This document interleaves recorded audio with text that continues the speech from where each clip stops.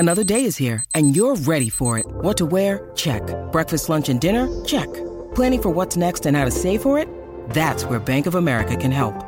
For your financial to-dos, Bank of America has experts ready to help get you closer to your goals. Get started at one of our local financial centers or 24/7 in our mobile banking app. Find a location near you at bankofamerica.com/talktous. What would you like the power to do? Mobile banking requires downloading the app and is only available for select devices. Message and data rates may apply. Bank of America N.A., member FDIC. Woke up this morning into my car to start my day. First stop is my buyer, who 6 months ago walked away. When I arrive, he treats me like a commodity. Give me a spec on his interconnect, he wants price and delivery. And if we're over $20, he tells me it's this business we're gonna lose. He's got us singing that old don't know value blues. Welcome, everybody, to the Value Clarity Podcast, where we talk about customer perceived value, which is the desirability of the customer outcomes that they get when they do business with you. Today, I'm thrilled to have Tim Rohrer, my guest. He's in San Diego. Tim, welcome. Hey, thank you very much. It's great to be here.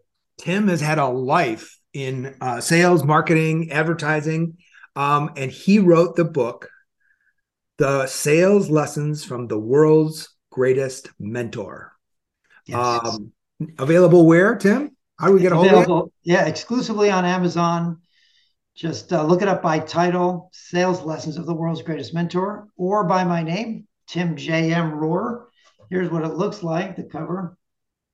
Super. And so, I mean, it's a really nice, quick, light read, which talks, it's all stories from about mentors and the lessons you learned. So tell us a little bit about the process, why you wanted to write it, and what it means to you to have written it. So the reason why I wanted to write the book was as an homage, if you will, a tribute to my mentor, Dick Harlow. Excuse me. So Dick Harlow was my first general manager at the radio station I worked at in Charlotte, North Carolina, back in the early 90s. And I had a 20-year career in radio. So I can tell you I had a lot of general managers during that time. And even though he was the first, he was also the best. And he was the best because he really cared about my success. And so I wanted to write the book as a way to pay him back for all that he did for me by telling everybody who would be willing to listen to my stories or read the book that he was the greatest mentor of all time.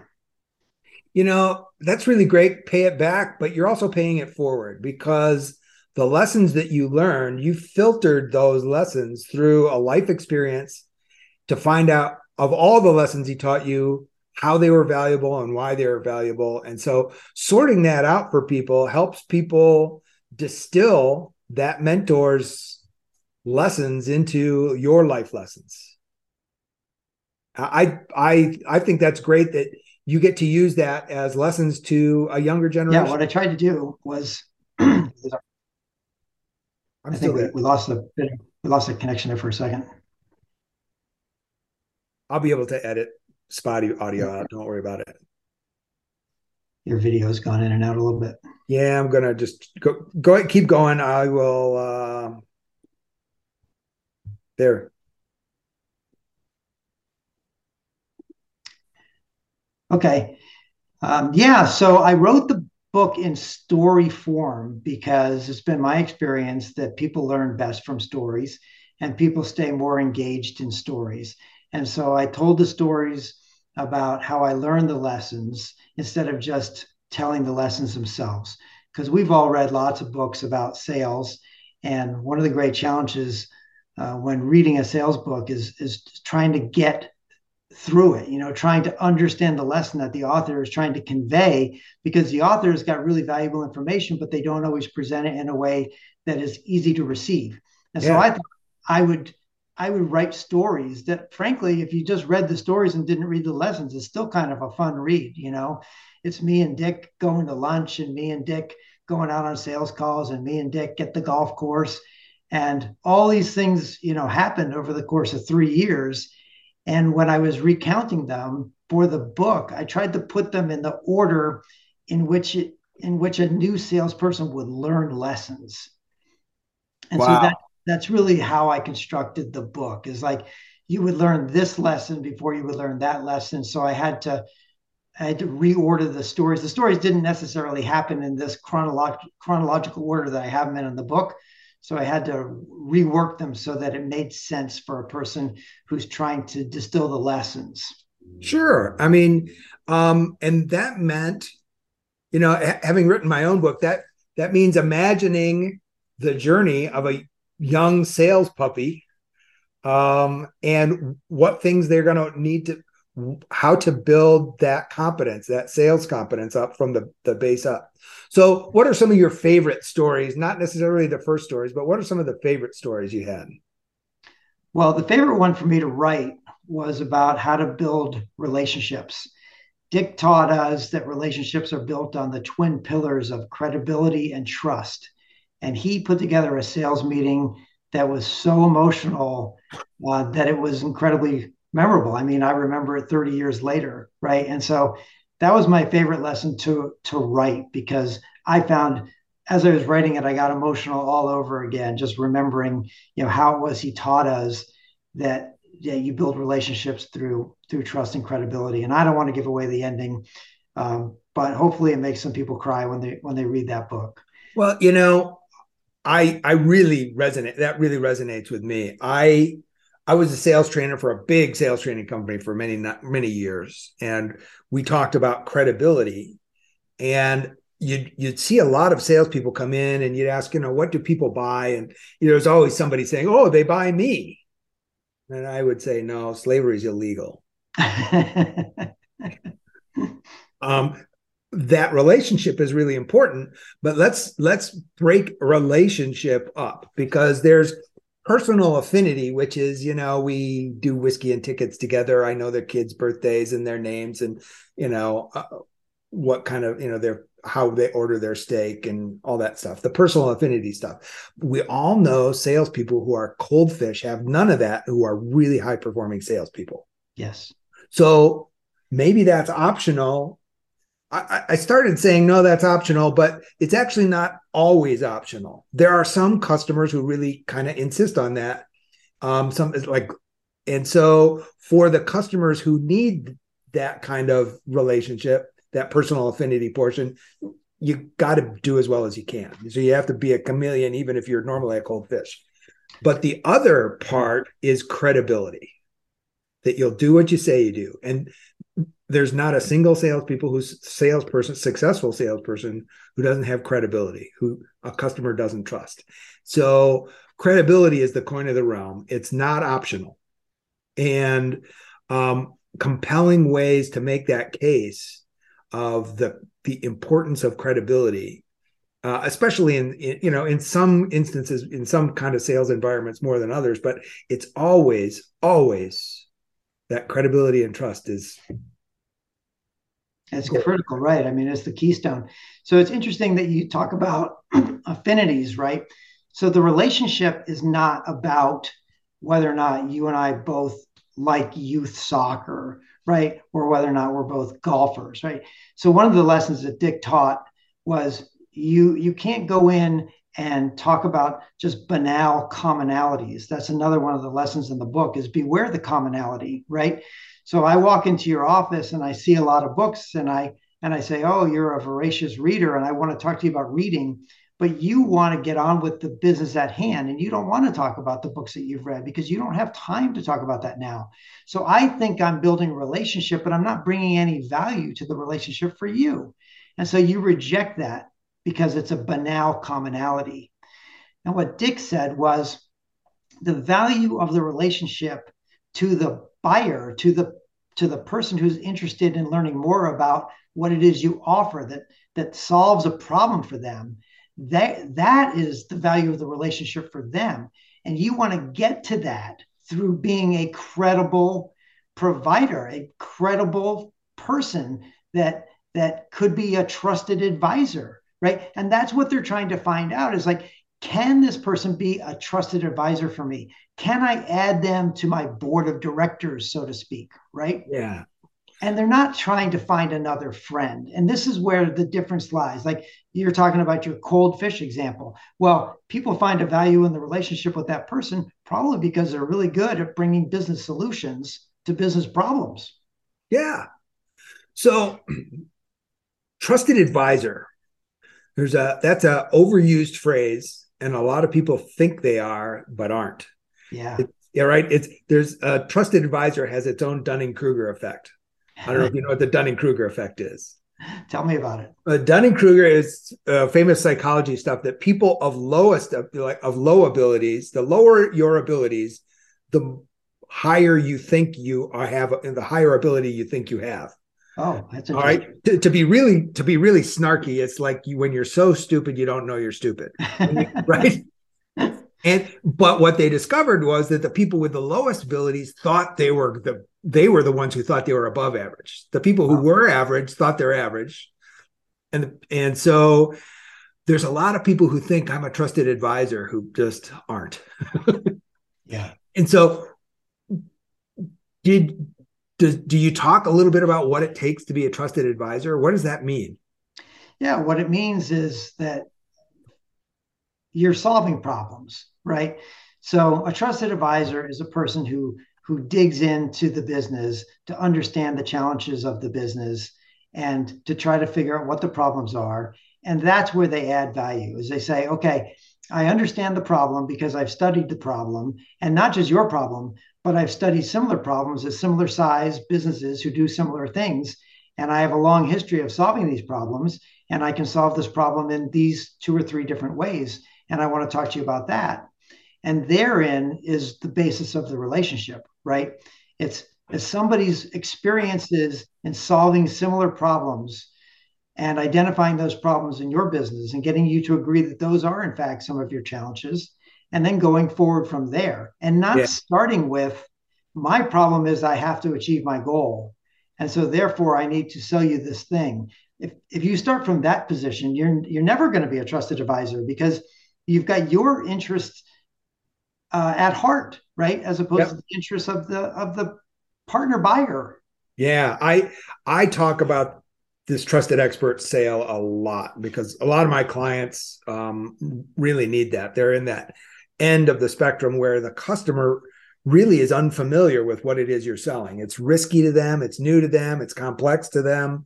Right. And those kind of customers, even in this world of, I went and self-educated on the internet before talking to a salesperson, 21% of the customers in B2B still call a salesperson when they're trying to figure out their own situation before even generating alternatives. And so that salesperson has to do exactly what you said. They have to understand your business, not maybe not better than you do, the customer does, but in ways that the customer doesn't, because your customer kind of is probably an animal of one of their specialties. If they're in sales, they know the sales silo really well. If they're in HR, they know the HR silo really well, but they don't know how the sales and HR silos connect and what the failings are and what companies commonly fail between sales and HR, between sales and marketing. And so if you, as a trusted advisor, say, I solve this all the time for my clients, and these are the kinds of problems I see. Do any of those resonate with you? Yeah. Okay. There are, as you said, here's 2, maybe 3 ways we can solve this. Let's figure it out together which one of these we would like to do. Yeah, it is interesting because sometimes people in a business are so wrapped up in the business that they don't really know what it looks like from the outside. So they study it and they work in it and they're in it and they're experts at it, but they don't really see it from an outside in perspective because they can't, because they're inside out, Yeah. And so a trusted advisor is a person who's outside looking in, but they're not just looking in at your business, they're looking in at your business category. And their expertise is in how your business and your competitors' business have been solving problems for consumers. And they can give you some advice that maybe you would never think of on your own. Exactly. I I think that's super important. I saw some research from Gartner, a big research house, that Yeah, said familiar.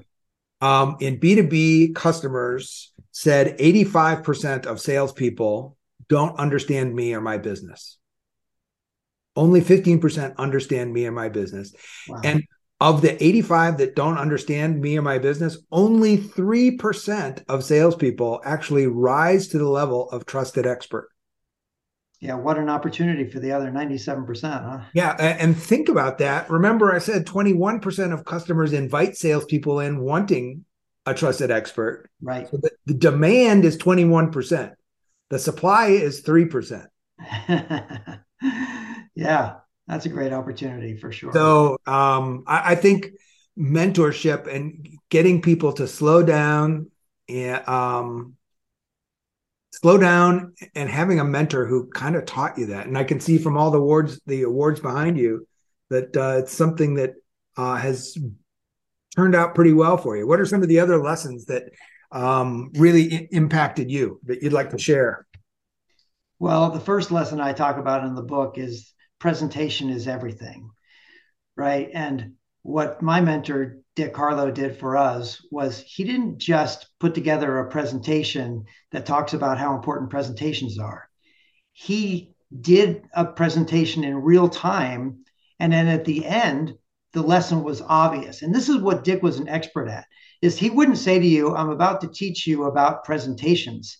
He would just go ahead and do the presentation. And in this particular instance, he was demonstrating to us that a Mont Blanc pen and a Bic pen wrote very similarly, if not indistinguishably, right? Same ink, same writing, same message on the paper. But the difference was that the Mont Blanc pen presented an image of the person who owned it and presented it, an image that you would want to convey to your buyers, to your customers, you know. And the point is that the Mont Blanc pen is worth more because of the way it's presented in its lacquer box and with its instructions that come in 7 languages. And he was trying to tell us that if we could present ourselves in a way that differentiated us from everybody else, we would automatically have more value. And so to gain more value, presentation is everything. And that's lesson number one in the book. And if you can learn that lesson, right, then it informs all the other ways you behave. Because Yeah, when you go out there, you're doing things that look different and feel different, and like people are more attracted. They're like, I don't know what it is about that guy, but I want him to be a part of what we're doing. that's pretty cool.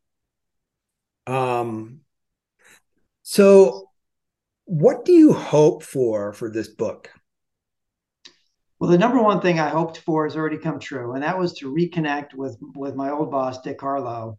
We hadn't talked in 2 decades, and we didn't really have a reason to talk other than the fact that we had this shared history. But it was a short history. We were only together for 3 years, right? Pretty short amount of time when you consider Sure. that I look at him as the most important influence in my professional career, and yet I had never told him any of that. And so my hope was that I was going to write this book and I was going to send him a copy and we were going to reconnect and we were going to start having regular conversations. And he was going to tell me it was super cool that I wrote a book because people were now calling him out of the blue and quoting the book. And all that has happened. All of that has come true. And it's just awesome. That's really great. What does he do now? He's still in media. So he is the chief operating officer of a small broadcasting company in North Carolina. They own about 20 radio stations in some of the smaller markets around there, like in New Bern, North Carolina, and Myrtle Beach, South Carolina. That's great. Yep. And is this something that you'd like to see sales teams kind of put into their rotation? There are some sales teams in the world that are kind of book of the month club, right? Yes. A CRO reads a book that had some impact for them, and they say everybody's got to get this book. Is that kind of on the table for you? Yeah, I would love for Aspirationally? that to be the case. One of the things I noticed about the book is it's it's sales meeting material for sales managers for the next year, right? one of the great challenges for sales managers is, what do I talk about this week in my sales meeting, right? They don't Yep. want to be boring. They don't want to be repetitive, and they don't want to waste a meeting. They're going to gather the people together and they're going to try to impart some wisdom. Well, this is meeting prep for a whole year. So one of my goals is that sales managers will buy the book and they'll distribute it to their team. And then each week when they have their sales meeting, they'll take one of the lessons and they'll say, how does this apply to our business? How can we use this lesson to improve our performance? So that is definitely one of my goals. That's great. Any public speaking kind of goals? Yeah. So the first thing that I'm doing, I've lined up several sales meetings at radio stations. I'm going to go and basically do the sales meeting as a guest sales manager, and I'll pick a lesson from the book, and I'll teach it, and I'll take questions. And then what I hope to do is leverage that into larger speaking engagements to bigger groups, where I get to tell my stories in front of sales teams and impart the wisdom that my mentor imparted to me. That's great. Do you have like the sales meeting in a box? Like, do you have the cookbook for the sales meeting with some of the excerpt? Here's go out and buy these materials, and here's how you do it. Is it broken down that simply so you could actually just put a sales meeting in a can for a sales leader? I can do it. I haven't done it yet. One of the things I'm thinking about doing is creating 26 sales lessons. So it's one every other week for the next year, right? And then providing that as bonus material on my website. Don't get too excited because I haven't done it yet, but I am going to do that, and I'm going to provide it as bonus material for any sales manager who buys at least like a dozen books or something. That's great. You could actually, I think that's probably something you could charge extra for. Okay. I Because sales leaders do want to have great high impact sales meetings, and they also want an easy button. So if you can say, here is a great sales meeting done for you, all you have to do, we provide you the script and the choreography, you just make it your own. This will be a great meeting. I think there's something there. Well, that's a great idea. Dick taught me never to waste a sales meeting. He says sales meetings are a critically important time. You're going to get your people together, and when it's done, they need to be better. They need to be able to go out and perform at a higher level. He said, and that's your job, is to create an environment in which your salespeople can perform at a higher level. And that's what the sales meeting is for. He says, so don't make the mistake of doing something in a sales meeting that you should be doing individually one-on-one. Yep. So, for example, I've been in many, many, many sales meetings where the sales manager will go around the room asking each person individually about their projections. Yep. So, what sort of things do you have coming up this week? And so they're engaged with one person and they've got a dozen people at the table, and the other 11 are zoned out. And Dick taught me, have a one-on-one with each of your people to talk about projections. Don't talk about something that's meant for any individual one person when you have the group together. Let it be about the group. The value of the meeting is in delivering a group message. So he taught me all kinds of ways to stay engaged with the group. And one of them was play music at the beginning of every meeting.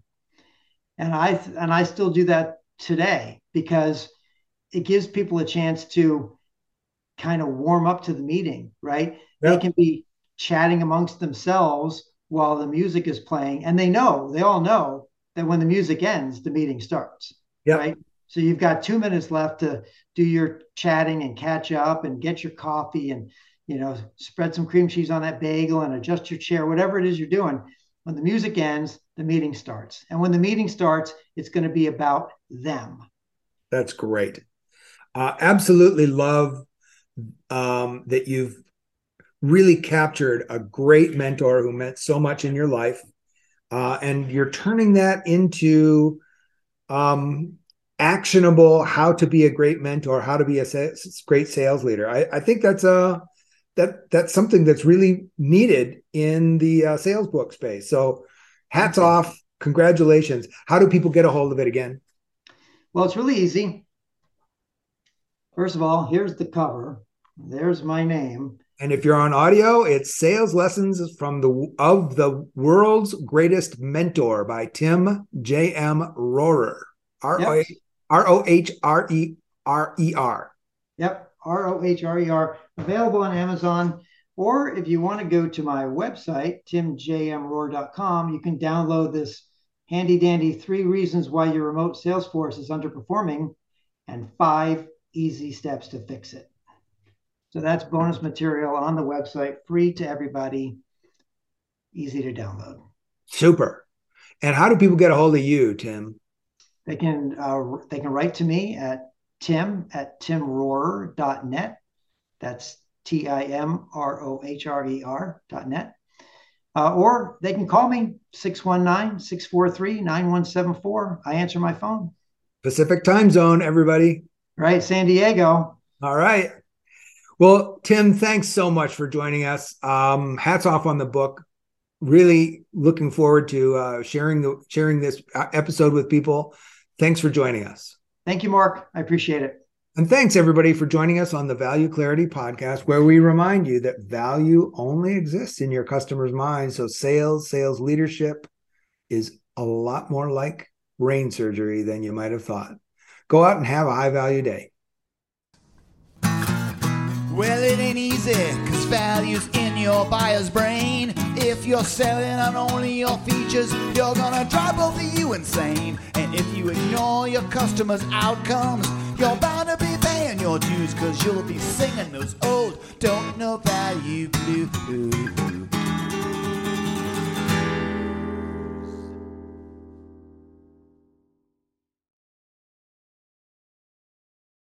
This podcast is a part of the C-Suite Radio Network. For more top business podcasts, visit c-suiteradio.com.